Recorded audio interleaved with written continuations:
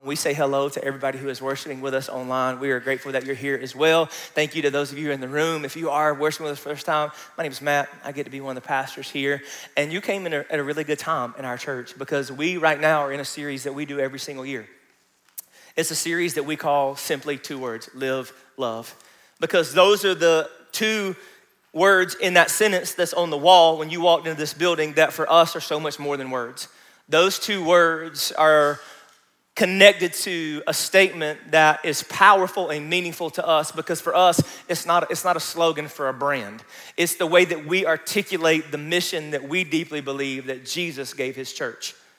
That when Jesus had defeated death, he had paid for our sin on the cross, and then they put him in a borrowed tomb, but he didn't stay there, amen. Come on, somebody. He came out 3 days later. He rose, he defeated death. But before he went back to heaven to prepare our eternal home where he is now, he gathered up the first people to follow him on a mountain. And he said, I need y'all to now go into the world. And all the stuff that you've seen me do, all the things that you've heard me teach, the way that you've seen me live, the way that you've seen me love, your job until I come back is to go tell people about it. You don't huddle up by yourselves and just wait for me to come back. No, you go. You go into the streets, into the places that maybe are uncomfortable, and you go to anybody who will listen. It doesn't matter what they look like or what language they speak or what socioeconomic status or how many degrees are on their wall, because the gospel is for everybody. And you know what's crazy? They did it. Like they actually listened to Jesus. They didn't just huddle up in their little group and just wait for Jesus to come back. No, they stepped into places that weren't comfortable and weren't easy. And they got the Holy Spirit and they went into these places and they started just telling people about Jesus. And the good news for us is we get a window into what it looked like, this thing called the church, in its infancy. We get a picture of the church immediately in the aftermath of that moment on the mountain where these disciples do go into the world and they share the gospel, and we get a picture of what the church in its infancy looked like. And it was me looking at that record in what we know was the book of Acts that stirred something in my spirit that made me long to see in my generation what I saw there. A church that was not bogged down by stuff that didn't matter. A church that was not fighting each other over the kind of music they were going to do. A church that was not consumed with any one person's agenda, but was just solely sold out for the mission that Jesus gave them. And that's how Vintage was born. You look up Vintage in the dictionary, representing the high quality of a pastime. That's what vintage means. And that's what we wanted to embody, that spirit, that mindset, that attitude. Not that we wanted to exactly mimic and mirror everything that they did, but there was a spirit that was present that made this movement go from basically nothing to just exploding within the first few weeks of the church. Because it was about the gospel and inspiring people to live and love like Jesus was their sole goal. And that's become our mission. And that's how we articulate it. When Jesus said, go make disciples, a disciple of Jesus is somebody who lives and loves like Jesus. Come on, amen? That's essentially, if you boil it down, to live and love like Jesus is to, if we're gonna follow Jesus, we look at his life. We look where God didn't send Jesus just to die for our sins. That was a huge part of it. That was a necessary part of it. We needed salvation. We needed to be forgiven. We needed redemption. But in Jesus, God looked at humanity and said, that's how you do it. Right there. That's the way life is supposed to be lived. That's the way the intimacy he had with the Father, the way he loved other people no matter where they were from, the way he spoke truth even when it wasn't easy. In Jesus, God looked at humanity and say, y'all need to do this. This is the way you're supposed to live in this life. And that's what those people did. A few years ago, we did a version called A Live Love. And I said, you know how you inspire people to live and love like Jesus? Live and love like Jesus.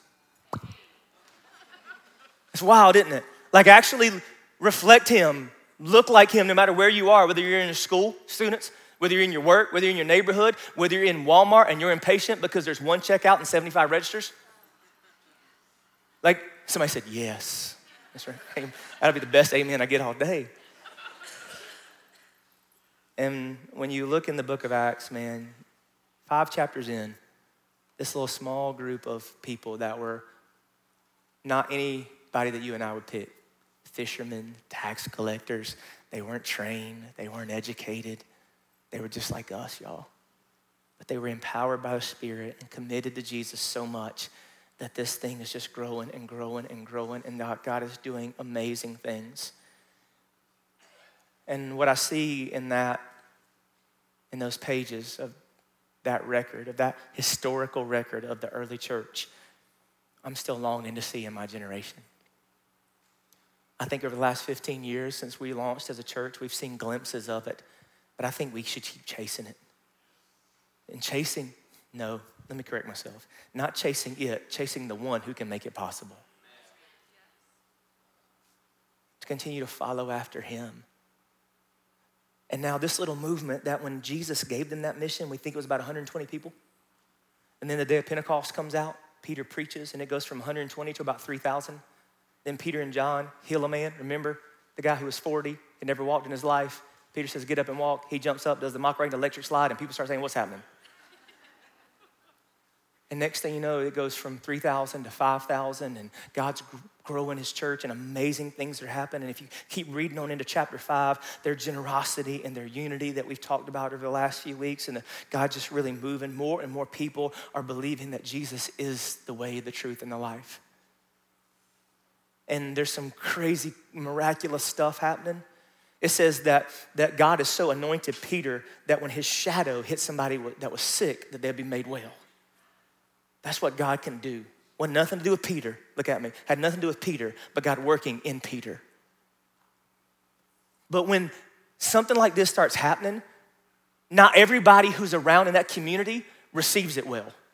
When God really starts to move, there'll always be a segment at least of people that get freaked out by it.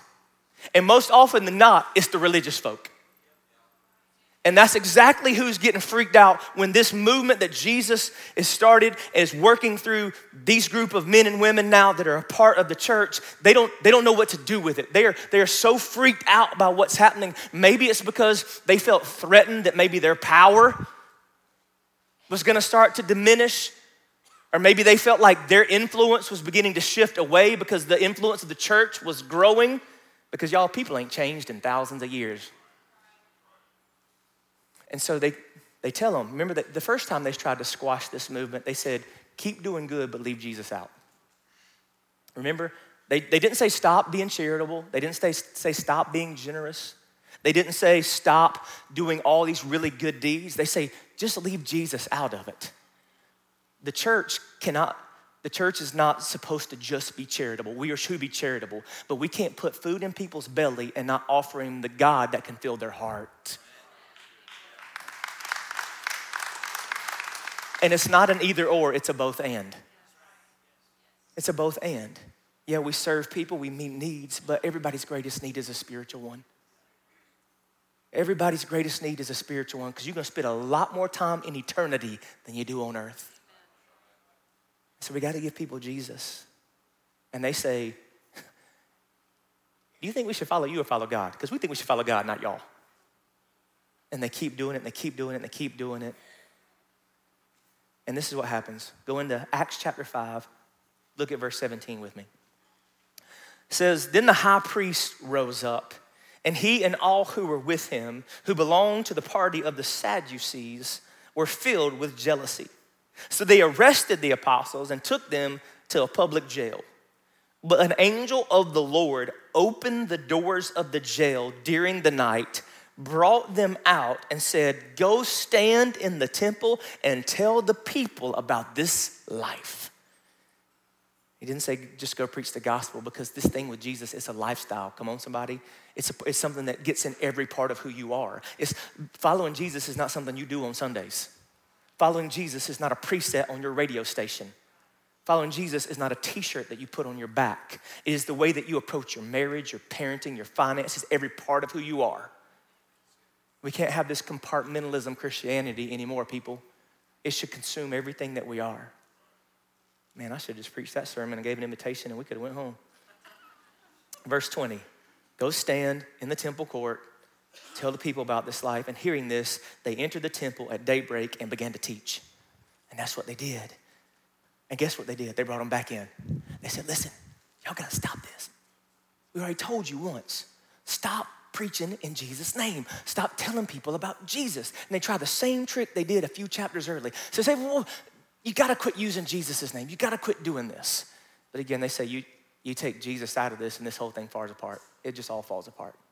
Because it's because of Jesus, through Jesus, for Jesus, and with Jesus, and without Jesus, we can't do anything. And church, we can never forget that. It always has to be about Jesus, for Jesus, through Jesus, because of Jesus. And if ever it becomes about anything else, this thing will fall apart. It will fall apart. And they say the same thing. We already told you, man. We got to obey God, not you. We got to do what God's calling us to do. No matter the consequence, no matter the cost, we've got to follow him and not them. And then this interesting conversation happens. Drop down to verse 33. Acts 5, verse 33. It says, when they heard this, they were enraged and wanted to kill them. But a Pharisee named Gamaliel, not Gargamel, he's from the Smurfs. Gamaliel, a teacher of the law, who was respected by all the people, stood up in the Sanhedrin and ordered the men to be taken outside for a little while.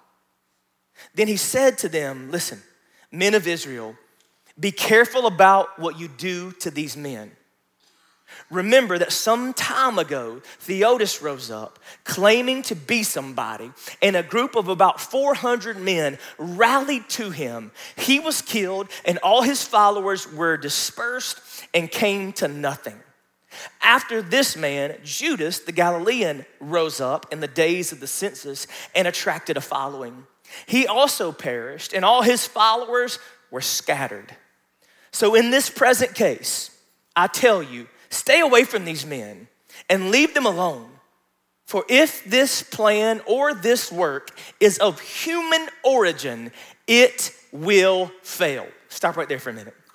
He says, guys, before we get all bent out of shape and start doing crazy things and start killing people, remember, we've seen this before. This is not the first time somebody has rose up among us claiming to be something, drew a following, even a large following.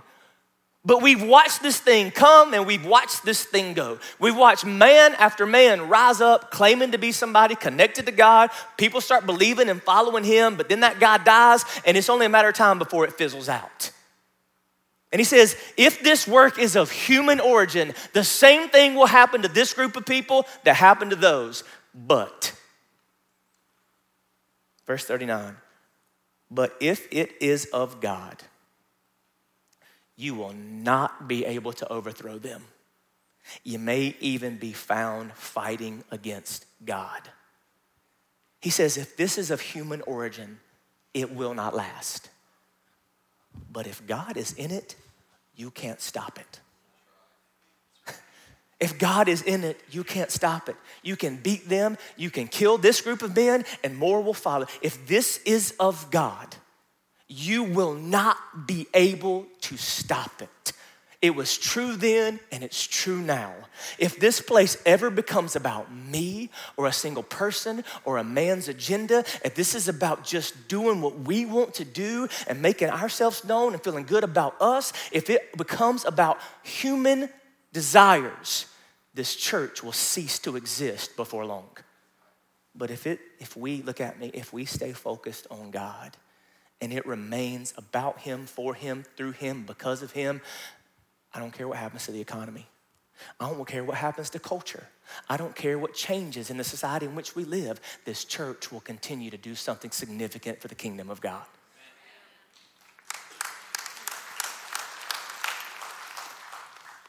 And when it's about God, it's about doing things in God's way. And that's where churches start to get tenuous.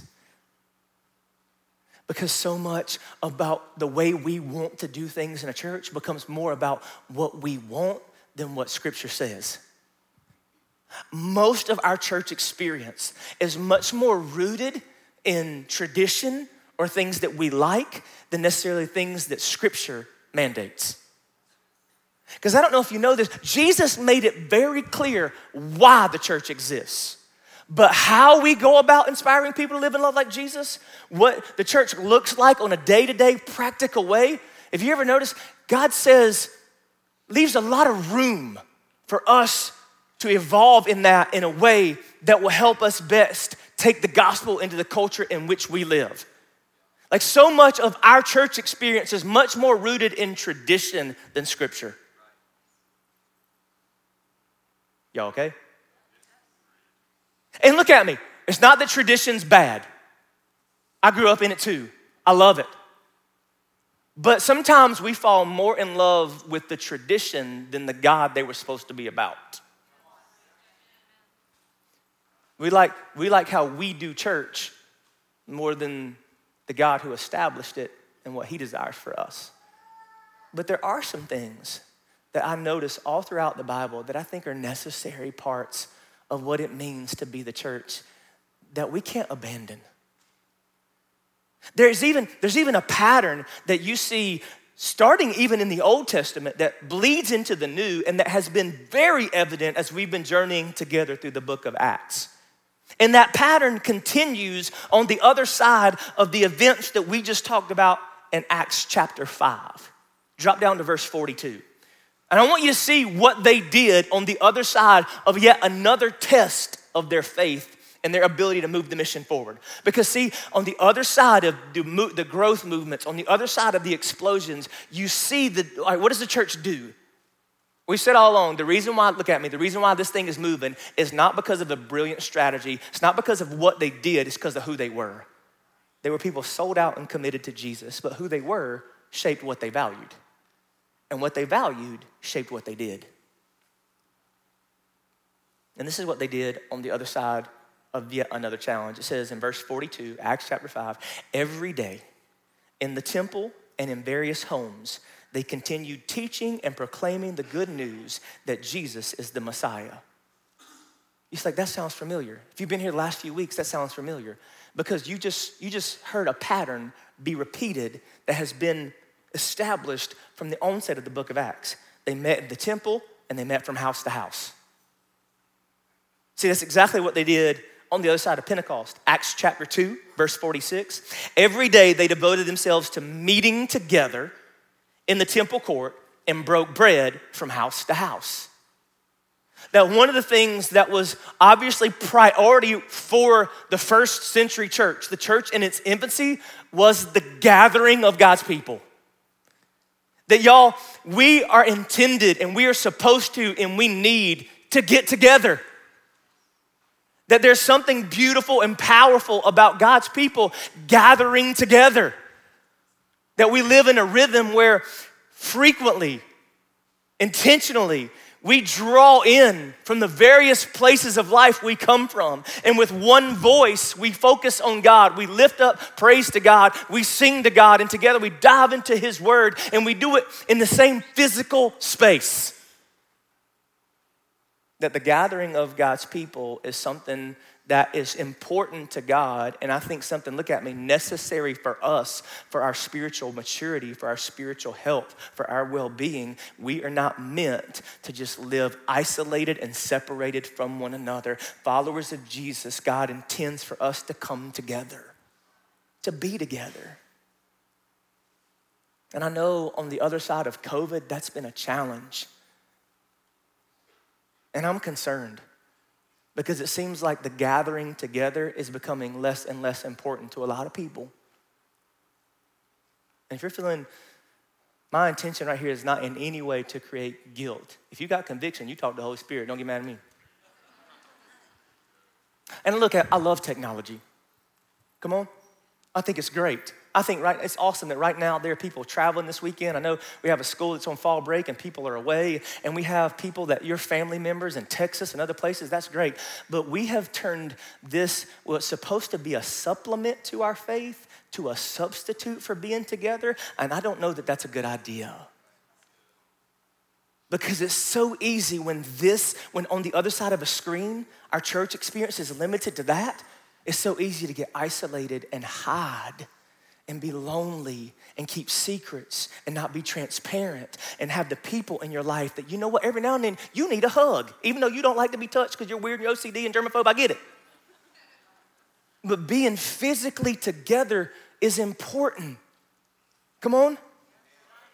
Can I just say more importantly, I think Scripture demonstrates it's important. It says they continue to meet together. It says in the temple courts and from house to house. And that's a pattern that I think you see all throughout Scripture, that when God's people to get together, there's a place for the large crowd and the small circle. And that both are an important part of being a part of the body of Christ. That there's the large crowds, like what we do on Sunday, and then there's those small circles where we get outside of these rows and into a space where we can see and be seen and have conversations and get to know one another and actually help each other grow and do this thing that's really difficult called life.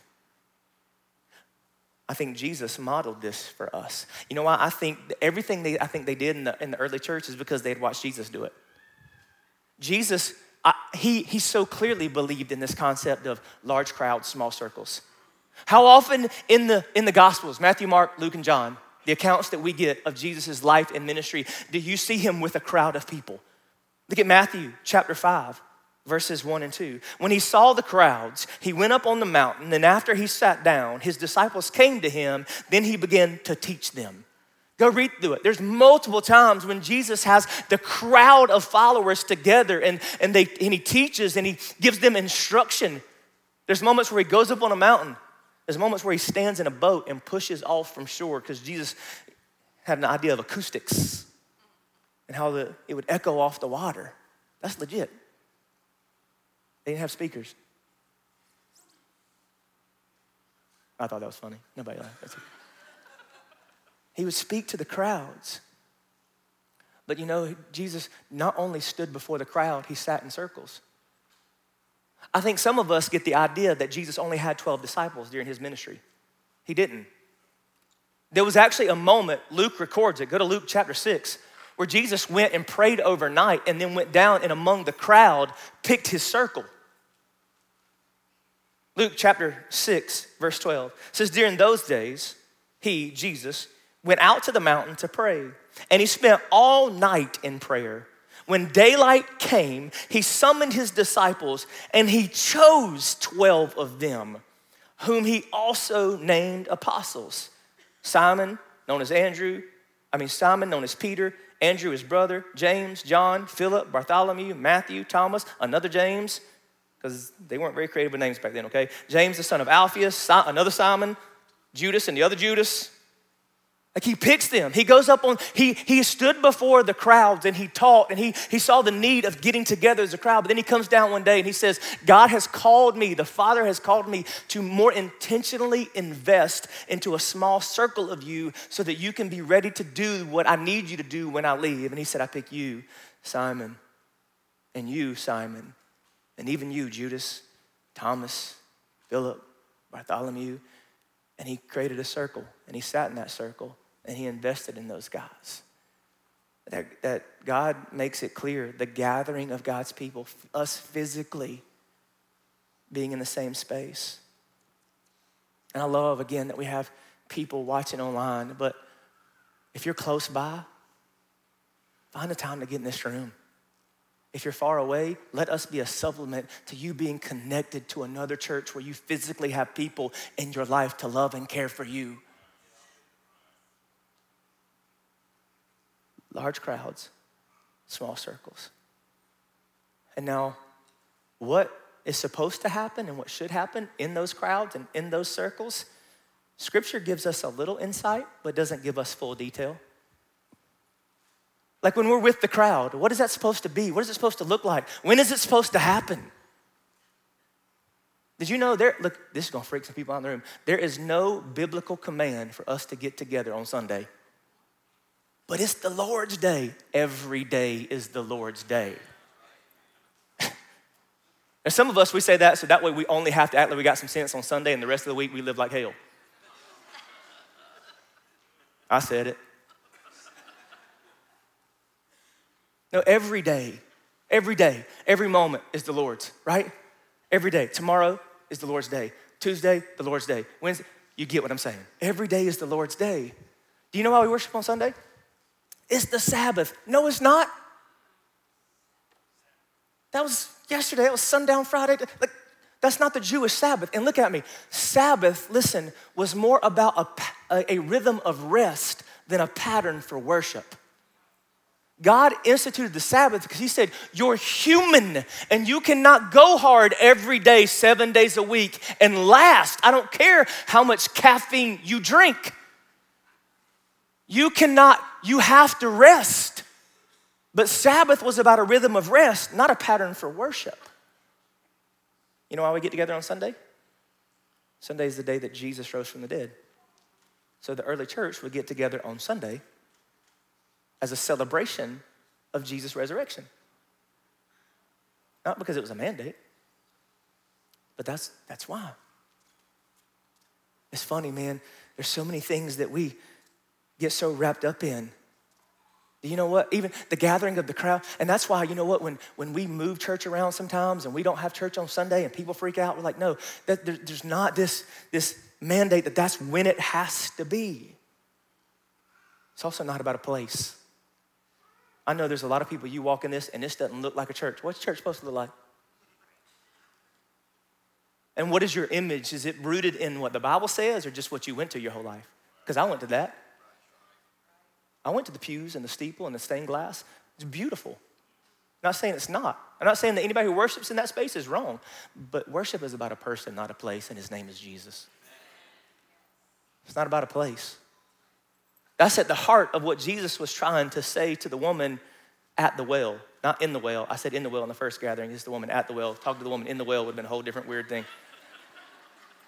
John chapter 4. Remember this conversation with the woman at the well. Sir, the woman replied, I see that you're a prophet. Our ancestors worshiped on this mountain, but you Jews say that the place to worship is in Jerusalem. But Jesus told her, believe me, woman, an hour is coming when you will worship the Father neither on this mountain nor in Jerusalem. You Samaritans worship what you do not know. We worship what we do know because salvation is from the Jews. But listen, an hour is coming and is actually now here when true worshipers will worship the Father in spirit and in truth. Yes, the Father wants such people to worship him. God is spirit, and those who worship him must worship in spirit and in truth. That it's not about a place. It's about a person and a posture of heart. People always walk in here, and this room is labeled as auditorium. They'll say, where's the sanctuary? And you know what I say? Right there in you. You are the sanctuary. Because the Bible says the veil has been torn. The temple is not where God is contained anymore. That you yourselves are the temple of the Holy Spirit. He resides in you.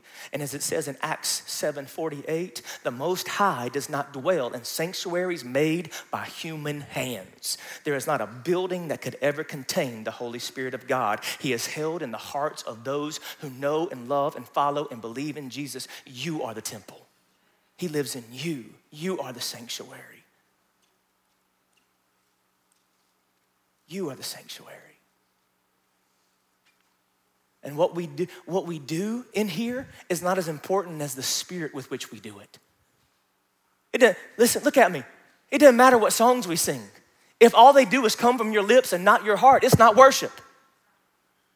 It doesn't matter. People ask me all the time, well, do y'all do hymns? Yes, we do hymns. They were just written recently because I don't know why we think God stopped inspiring men and women to write music for his glory 100 years ago. I love those hymns. I can sing them. They're written on my heart. But I also think there's a new song that God's putting in people's hearts, and we can sing it too. And that's why from time to time we do both. It's not about that. It's about the posture of the heart. And I love all the things that God has blessed us with. I love the technology and all the cool things that our team leverages creatively to present the gospel. But sometimes we can get so caught up in thinking that the only time we have a good Sunday is when everything goes right and everything goes well and we hit every note and we sing every chord and Matt doesn't say anything crazy, which rarely happens. But one of the coolest moments of worship in the history of our church was unplanned and really unwanted. It was at the middle school. If y'all don't know, we worshiped in the middle school for about 5 years across the street, set up and tear down every weekend. And one Sunday, a kid in the kids ministry pulled the fire alarm. Just a few songs into our gathering that day. And what happened outside the back of the gym doors on the lawn was as pure a moment of worship as we've ever had. And luckily in our day and age with people having phones, somebody called it. And I want to show it to you, and I want you to go ahead. You're actually going to hear the fire alarm continue to go off in the background, and it's really loud, so don't freak out. The building's fine here. But I want you just to take a look at one of the most memorable times of worship in the history of our church.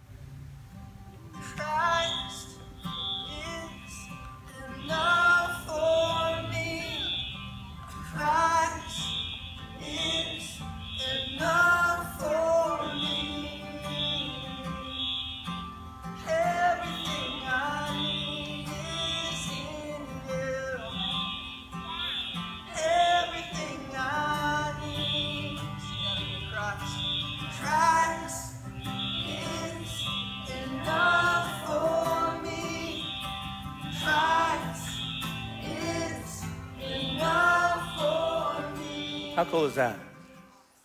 But one of the most memorable weekends in our church is not when everything went right and everything went well. It's when on the other side of an unwanted thing that happened, people just gathered. They didn't go home. They didn't get in their cars. They just spontaneously began to worship and sing out to God. As I watched that video, and every time the anniversary of that comes up, somebody reposts it. You'll notice I'm nowhere to be found, and I'm not the one holding that phone. I actually missed that entire experience because I was on the other side of the school in a back hallway being mad at God.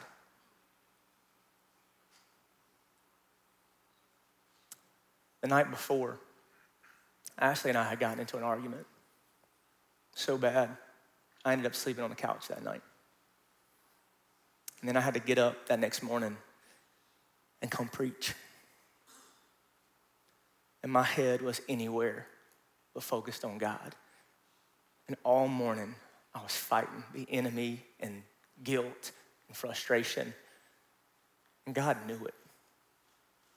And when that fire drill was pulled, I ran across the building and was so angry at God. And I missed one of the most beautiful moments in our church.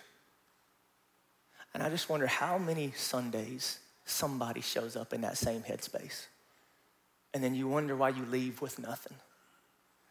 You're so consumed with the things that you've done or the things that you've said, and you let the enemy leverage that to get you distracted. And you walk into this building and you walk right out, and you might as well have just been walking down a lonely street. Because it's not about just being in the room. It's not about the songs. It's not about the lights. It's not about anything else. It's about, do you give God the intention of your heart and focus on him and let him do something powerful in you? That the crowd is an awesome thing, but whether or not anything happens when we gather in this crowd, it's not up to me. It's not dependent on me. It's not about if we sing the songs you like or not. It's about where is your heart, your mind. And if it is focused on God, he will do something. He'll do something. But here's the sad part. So many people, their church experience doesn't move beyond the crowd. They don't understand that they need to be in a circle as well. That it being in a circle is probably, it might be, I dare say, more important than just sitting in the crowd. But see, Jesus modeled both, and it's not an either or, it is a both and, that each are a necessary part of being a part of the body. That yes, it's awesome that we get to gather and we need to get to sit in the crowd and worship and do all the things we do every Sunday. But if you never sit in a circle, you're missing out on the opportunity that God provides you in order to be cared for and known and experience relationships that you need that will help you in the hard seasons of life. And the church is supposed to be a place that allows people to step into those circles and be honest and be transparent and share their struggles. And I know that's not easy. You think it's easy for me to stand up here and tell you I showed up one morning so consumed with a fight I had with my wife, I didn't know how I was gonna preach? Welcome to Vintage Church. That we need to sit in a circle as well. That Jesus modeled that, yes, standing before the crowds is important, but so is sitting in a circle. But I understand why we avoid the circle. Because in the crowd, you can hide. And that's what so many people do. See, on Sunday morning, it's easy to slip in here. This time of year, we got 3 gatherings. There's a lot of people, and you come in about 5 minutes into the first song when it's already dark. And you can slide right on in. You can sit down. Nobody knows you. Nobody knows your story. Nobody knows what's happening in your life. And you can give that body language. Don't talk to me. Y'all know that vibe. You know. Come, stop it.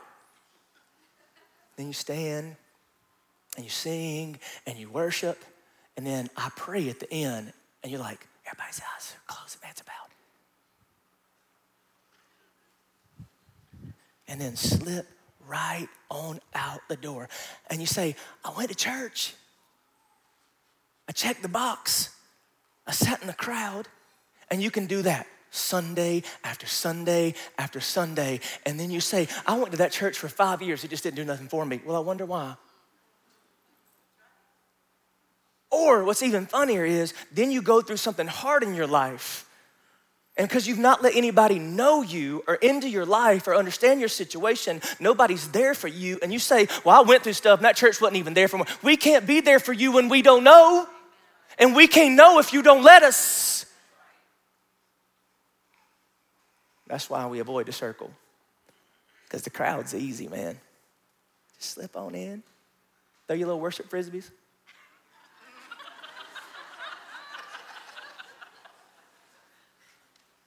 And then walk on out. That if you're gonna really grow in your relationship with Jesus, if you're gonna be cared for the way God intended, look at me. It's not the pastor's job to take care of the church. It's the church's job to take care of each other.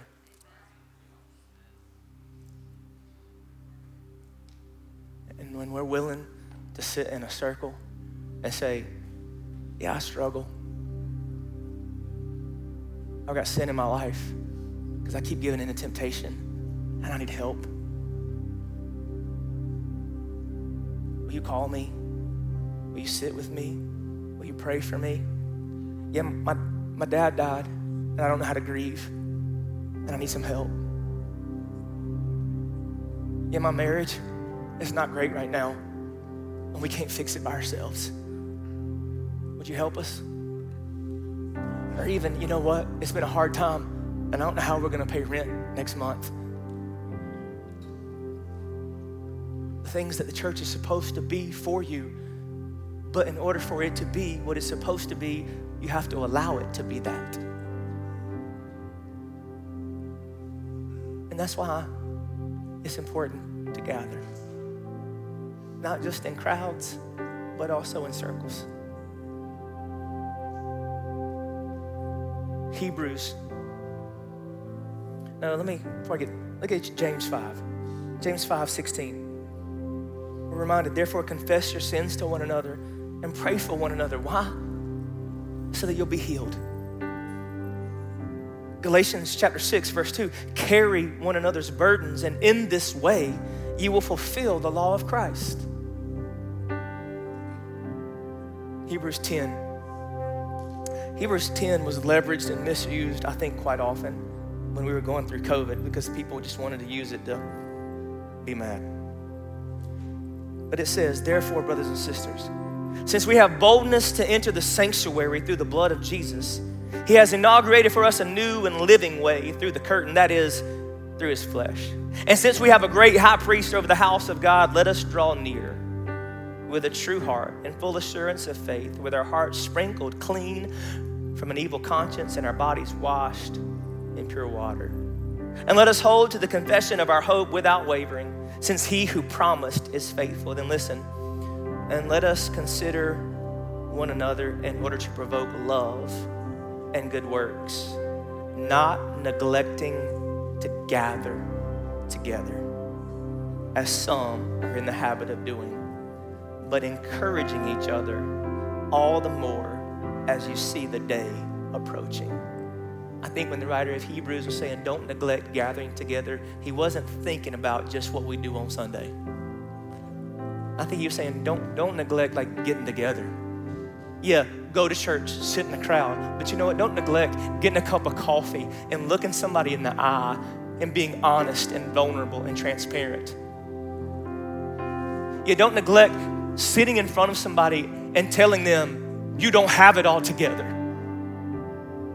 Don't neglect sitting in a living room with a friend and being willing to weep over what you're experiencing in the season that you're in. Don't neglect meeting together. Yes, in the crowd, let's come together every single week. And let's stop looking for a reason not to come and find an excuse to be here. And I understand we're not always gonna all be here every weekend. Don't hear what I'm not saying. But man, has it become really easy just to sit at home and watch online. But also, don't neglect the conversations in the lobby, the texts that are meaningful, the home that God's given you to open up, to let somebody come and sit and be loved on. The gathering of God's people is an important, valuable part of all of our lives. They made it a priority. Maybe we should too. God, thank you for the opportunity to gather this day. There'll never be another day like it, Lord. Even though so much of every Sunday feels familiar, everyone is unique. And God, I thank you for the people today that are willing to gather.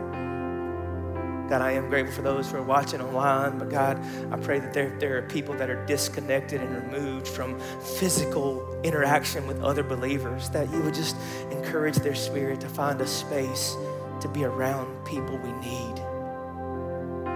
And God, I thank you for the way that you meet with us. When your word says where 2 or 3 are gathered, that it doesn't have to be a big crowd, but when we gather in your name, focused on your glory, you meet with us in a way that is special and unique.